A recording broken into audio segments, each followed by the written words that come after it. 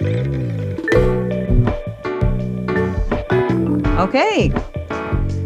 Welcome to the podcast, Why on Earth Would I Gamify My Classroom? This is for teachers of all grade levels and will be about the ins and outs of gamifying your classroom. Some parents and students may also want to listen in to see what's going on in the world of education these days. I am Michelle Watrin, a grade 8 teacher at Claiborne Middle School, and I'm so lucky to live and teach in one of the most amazing places on earth, which is beautiful Abbotsford, British Columbia, Canada. And it's also considered part of the traditional and unceded territory of the Stolo people, the Sethmath First Nation, and Matsqui First Nation. And I'm grateful to enter this podcast and work with an open heart. Now, before we get to our very special guest today, I just wanted to remind our listeners that when we use the term gamification, it means integrating game-playing elements such as point scoring, competition, collaboration with others, rules of play, sometimes leaderboards, sometimes badges, leveling up, all kinds of things like that, putting that all into our classrooms for things that we already do, such as having kids turn in homework and receiving experience points. Now, there are pre-made platforms out there that do this for teachers and for classrooms, or teachers can just make up their own scoring system through spreadsheets that are sometimes called trackers. So that's kind of what we're talking about when we talk about gamifying our classroom. Now, I'm very excited to talk to our guest today. He was a very creative instructor of mine at Vancouver Island University, and I took a class from him called Mobile Learning and, wait for it, Gaming. This was my first exposure to what teaching and gamification could be like in a classroom. Today, we have Greg Lewis with us, zooming in from Qualicum. Is that right? Yep. Yeah. Well, French Creek, Qualicum Beach. Yep. Okay, good. And I really, really liked his class because he emphasized how learning can and should have an element of fun to it. So a little bit more about Greg. Prior to Vancouver Island University, he spent 17 years teaching at the secondary level, and he taught online courses for School District 69, which is in Qualicum. He has taught History 12. He's been a network administrator and a halftime librarian at Bolinas Secondary School. My husband is a football coach, and they always played Bolinas. So we know Bolinas. You guys are good at football. Yeah. And in the past year, he took on a role of technology support teacher. And he's on the teaching and learning team where he works with K to 12 students and teachers in using technology in and out of the classroom. In 2010, he graduated from the Masters of Education Technology program at UBC, and also as a Bachelor's of Education from the University of Victoria. He's very active in professional development for colleagues and has given sessions on blogging, wikis, and using learning management systems, a lot of it's Moodle, to assist both students and teachers. So Greg, thanks so much for joining us, and I can't wait to hear your creative and inventive ideas in the world of gamification. Thanks for having me, Michelle. It's great to talk about this sort of stuff. It's an area of interest of mine for quite a while, and I think it's a great way to engage kids on different levels, and a lot of students respond to it that might not otherwise. So I think it's very current, and it's a new way of teaching in a way. So it's kind of nice. Right. Yeah, totally agree. Now, one thing you and I have decided to focus on is James Paul Guy's 11th game-based learning principle. I learned about him in your class, and he is really the guru of all gurus, I think, when it comes to game-based learning. And his 11th principle says something about good game-based learning is pleasantly frustrating for students. And that really stuck with me. Today, we'll dig down to find out some ways gamification can help make learning pleasantly frustrating at different levels of learning, otherwise known in the teaching lingo as differentiation, right? And adaptations. We will also touch on universal design for learning as we discuss differentiation via gamification. So, Greg, when James Paul Guy says game-based learning is pleasantly frustrating, what do you think he meant? JPG, yes. Thanks for the intro, Michelle. Thanks for the kudos. In terms of Guy, and he's considered the godfather, he's been around, he's been writing since the early 2000s, and still a lot of his ideas are just so solid around that. But I think he'd say that pleasantly frustrating refers to making the learning via the game so that it frustrates the student enough to challenge them but it's easy enough that they feel, or they believe anyways, that they can overcome the problem they're facing. Notice that it's the student's belief rather than what might actually happen, but it's really important that they think that, they could do this. Learning is at its best when there's a problem where the student feels challenged and that there will be some form of accomplishment at the end. And that if the student works at it enough, they will solve the problem.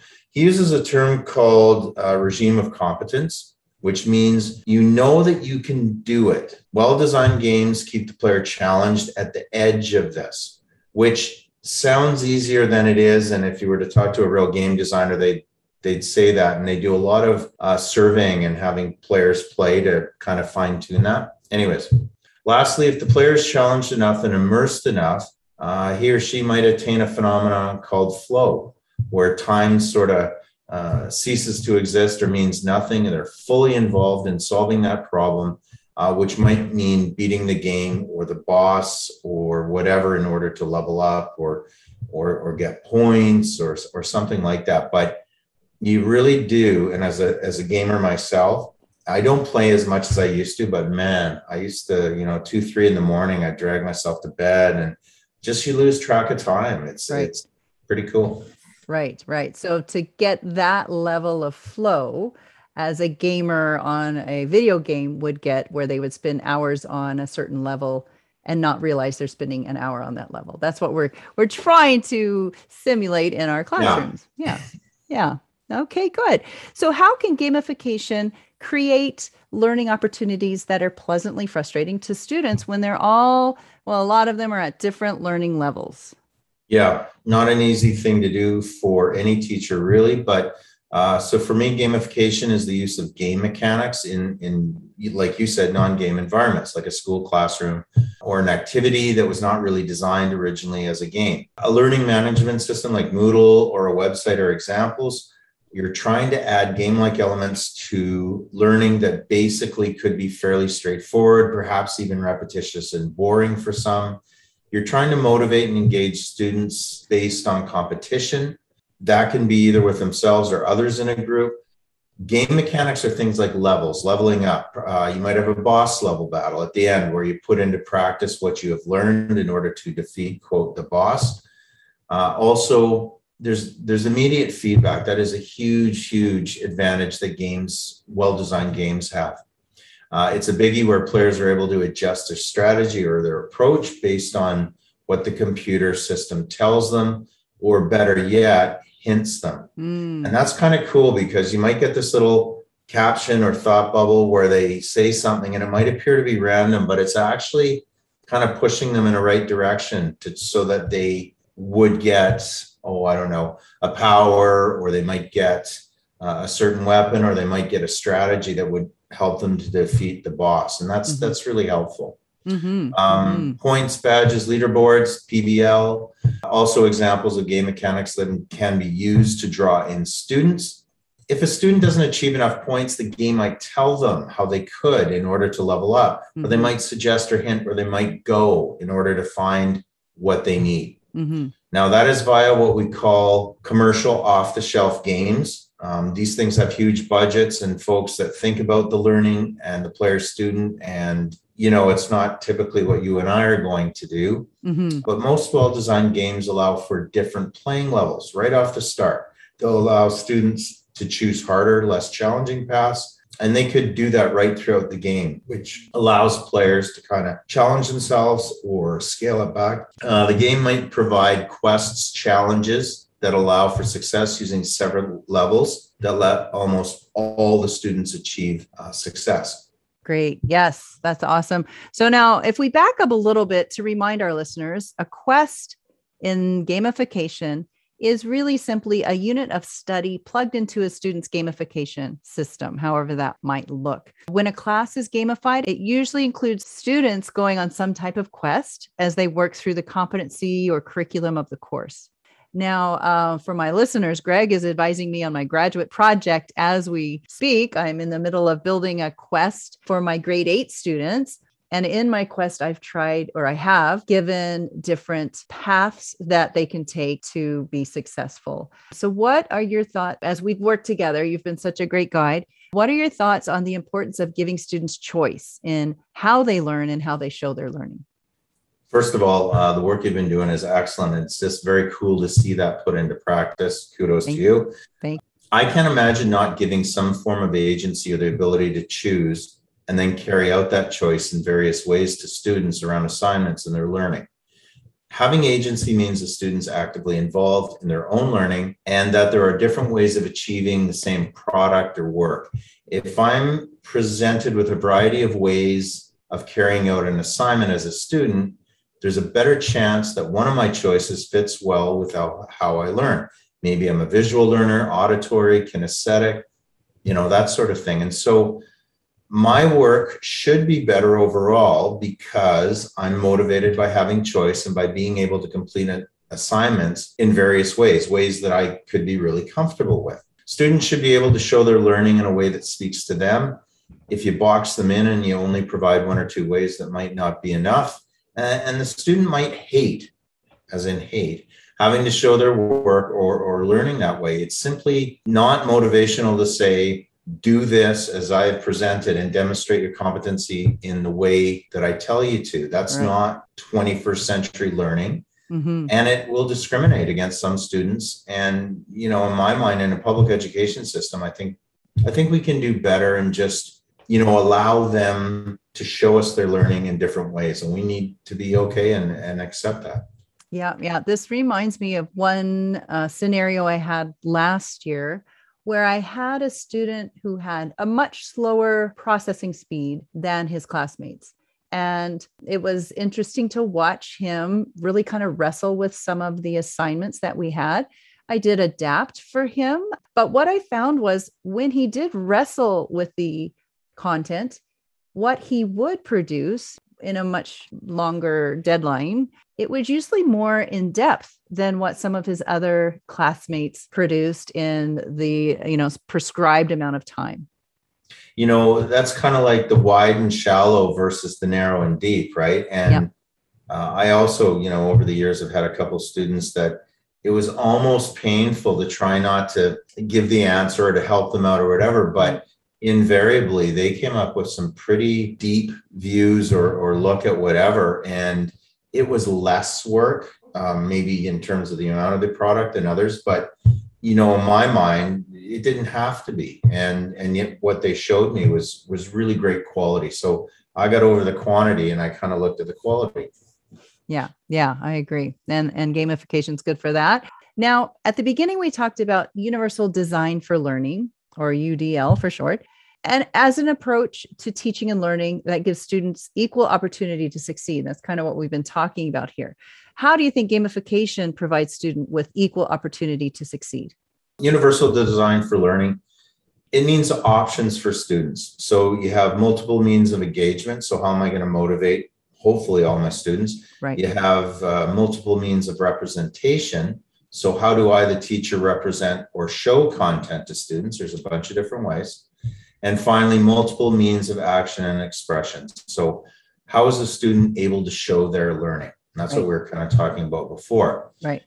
Gamification on its own might not do this. And some students don't always respond well to competitive type games that are out in the open where everybody can see what others are doing. Kahoot's a great example of that. Some people will love it and, they're fully engaged in others. That just isn't their bag.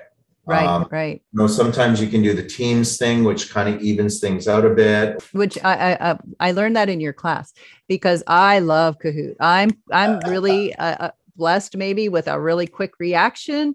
Yeah. And I get the answers and I usually am on the leaderboard. So I love it. But in your class, we did Kahoot and I was on the leaderboard and then I messed up and I got off of it. And then for the rest of the game, I was like in 11th place and I hated it. And it was great for me to see that like not all the kids are having a good time when we're playing Kahoot. Well, I'll be the first to admit, and they called me out on it later on.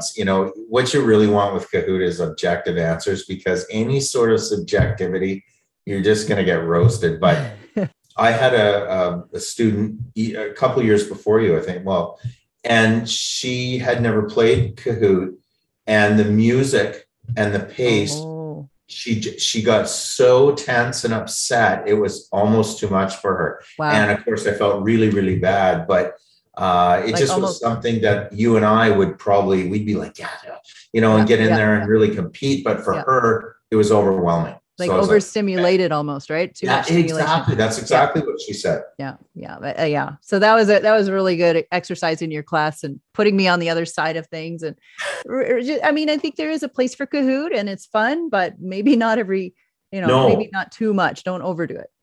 let me just finish up here. So having options to do like your personal best or improve on where you at is sort of one option.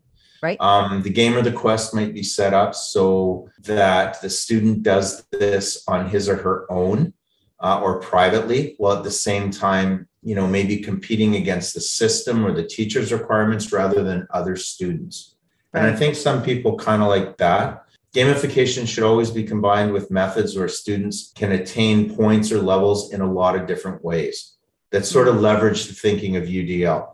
And this takes a hell of a lot of work. And it's definitely what I'd call front end loaded, where you have to kind of put all those options out there, kind of like a smorgasbord, and Yep. allows them to pick. But it pays dividends on the back end. And certainly if you were going to do it again with another class, it'll, work there as well. Right. But if you give the student a certain amount of choice in how they're going to attain those points, and it is related to effort, time spent on, then you increase the chance that all students will be successful and engaged. In other words, all roads lead to Rome, but it's really up to the teacher to provide many different types of roads. And it's up to the student to choose the road or the quest path that they're going to take. Right. Right. That's great. What are your own experiences with gamification? Or maybe what are your plans for gamification in your classroom? So actually, you got me thinking tonight, and we're a little bit behind some other districts in terms of using Minecraft education. You have to put a PIA or privacy impact assessment. Right. And it's a big document, and hopefully that'll be ready to go for September in my district.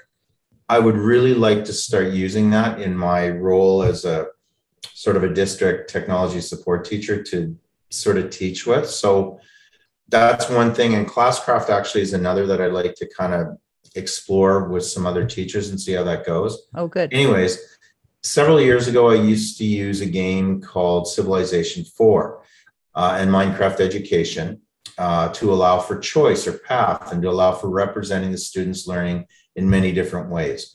I was teaching Social Studies 9. And at the time we did this project, the various Indigenous groups across Canada, where we looked at geography, food, clothing, housing, and social structure. I wanted a way for some of my less engaged teen boys and anybody else to show their learning via the computer. So I used Minecraft, and it had a mod where the student built sort of this biome, if you like, or whatever, using the affordances of Minecraft to create their sort of Indigenous vision of all those areas, right? Wow. Yeah, rather than a poster or a physical diorama, which some loved, but one guy took to it immensely, and he produced something that was really, really cool. It's probably the only thing he did all year, but that's fine. Mm-hmm. I was able to also use Minecraft in my Middle Ages unit last year. Some of the kids chose to build castles in Minecraft and just went to town, like you said. They just love it, don't they? Amazing. And that's the type of thing that they will go home and spend hours. Like I can see some of them actually getting into flow over that. And I've looked at some of the amazing, basically architecture that they either emulate, copy, or do their own. And it's like, wow. Yeah. Yeah. And they even, were adding things that we had learned about, little different drawbridges and the holes that they would pour the oil or hot water. Yeah, the hot oil. Yeah, I forget the names of them, but they incorporated all those things we had learned. And I like you, our district doesn't have Minecraft education approved. So I just said to my students, I said, well, if you can figure out how to do it and then take a video of it and send me the video, you're good to go. And I think anytime a student can screencast or record themselves or whatever you want, especially in their own space and time, that is such a win for us, because I get why we're supposed to do things the way we are, but when they're on their own, it just gives them some options again that they might really sort of take to. And what they produce, you and I are usually like, wow, this is excellent. Oh yeah, I could never do it. I couldn't do it. Okay, so as we kind of wrap up here, what other advice would you give teachers listening who may want to make their own pleasantly frustrating lessons as we head back into the classroom? So at the end of the day, we need to push a certain amount of content or learning outcomes. That's our job. Try to marry that with giving students choice, motivating them via points, levels, avatars, clothing powers, characteristics. Think about what they value in life. Because honestly, when they dress up an avatar, they change it or whatever, think about the cell phone accessory or the clothes or whatever. Right. Is it a perfect fit, and will it inspire, motivate all? No. I don't think I've run into any single teaching tool or strategy that does. But it will make for a better learning experience, and it'll draw in more students that might not be engaged otherwise. Be willing to try and fail and revise and tinker and try again. Each class or cohort's not the same, and what might work with one may not resonate well with another. Right. That's just the way it is. Right. Games and gamification type environments can cost money. That's a drawback for sure. But there are some good quality educational games with solid free platforms, such as what Classcraft offers. Michelle, you're much more of an expert with this, and I am trying it with a master's class coming up September, and we're going to see how things go. But I'm willing to put into practice what I talk about, and I want others to see what this looks like and get some ideas, and then make tweaks for their own teaching situation. Oh, that's great. Just think about the grade level. I probably wouldn't use a gamification of my classroom type situation unless they were grade 4 or older. I think we want to let kids be kids and be younger. And certainly you can use gamification type activities for sure with any level. But if I was going to gamify my classroom or make an overt effort throughout the year, I think I'd wait till they're a little, we want them to be young and organically play without those extrinsic rewards. Right. And in episode 2, I talked to Geneva Stanbridge, who is an eBus elementary online teacher. She had the same advice. She's starting to gamify in grade 6. And she said, at that point, they seem to be able to work on their own and take ownership of some of the gamification ideas that we have. And you brought up a really good point. Whenever you're working online, the younger the student, the more the parent has to be involved. There's kind of this inverse relationship. And so some of those younger grades, they can't do it without an adult. And so if you want them to sort of do something on their own, you have to wait till they're of a certain age or they can do that. Yeah. Great. So Greg, is there anything else I should ask, or anything you want to add to this before we say goodbye? No, I've just really enjoyed seeing what I talked about put into practice, and you've done an excellent job. And now I'm looking at that and seeing how I can leverage that or use that, or, kind of show my next master's crew. That's awesome. And I know I felt very pleasantly frustrated many times throughout this master's project for sure. So that's, it's working for me, I guess. There you go. Well, thanks so much, Greg, for joining us. And thank you again for all those insights, all those nuggets of advice you've given us. I just want to say before we say goodbye, for a teacher out there that might be a little overwhelmed at the thought, maybe just try it with one unit of study the first year, and then see how that goes and see what works for you. And like Greg said, what you need to tweak or what might work better if you try it again the next time. But with that front end loading, once you do build that platform of gamification, it's there for your next year or your next semester, whatever the case may be. And it's a really rewarding thing. Great. Okay, well, thanks again, Greg. I'll just end by saying this has been another episode of Why on Earth Would I Gamify My Classroom? And I'm Michelle Watrin. Please make sure to do the best thing you can as a teacher, and that is to take care of yourself. Until next time.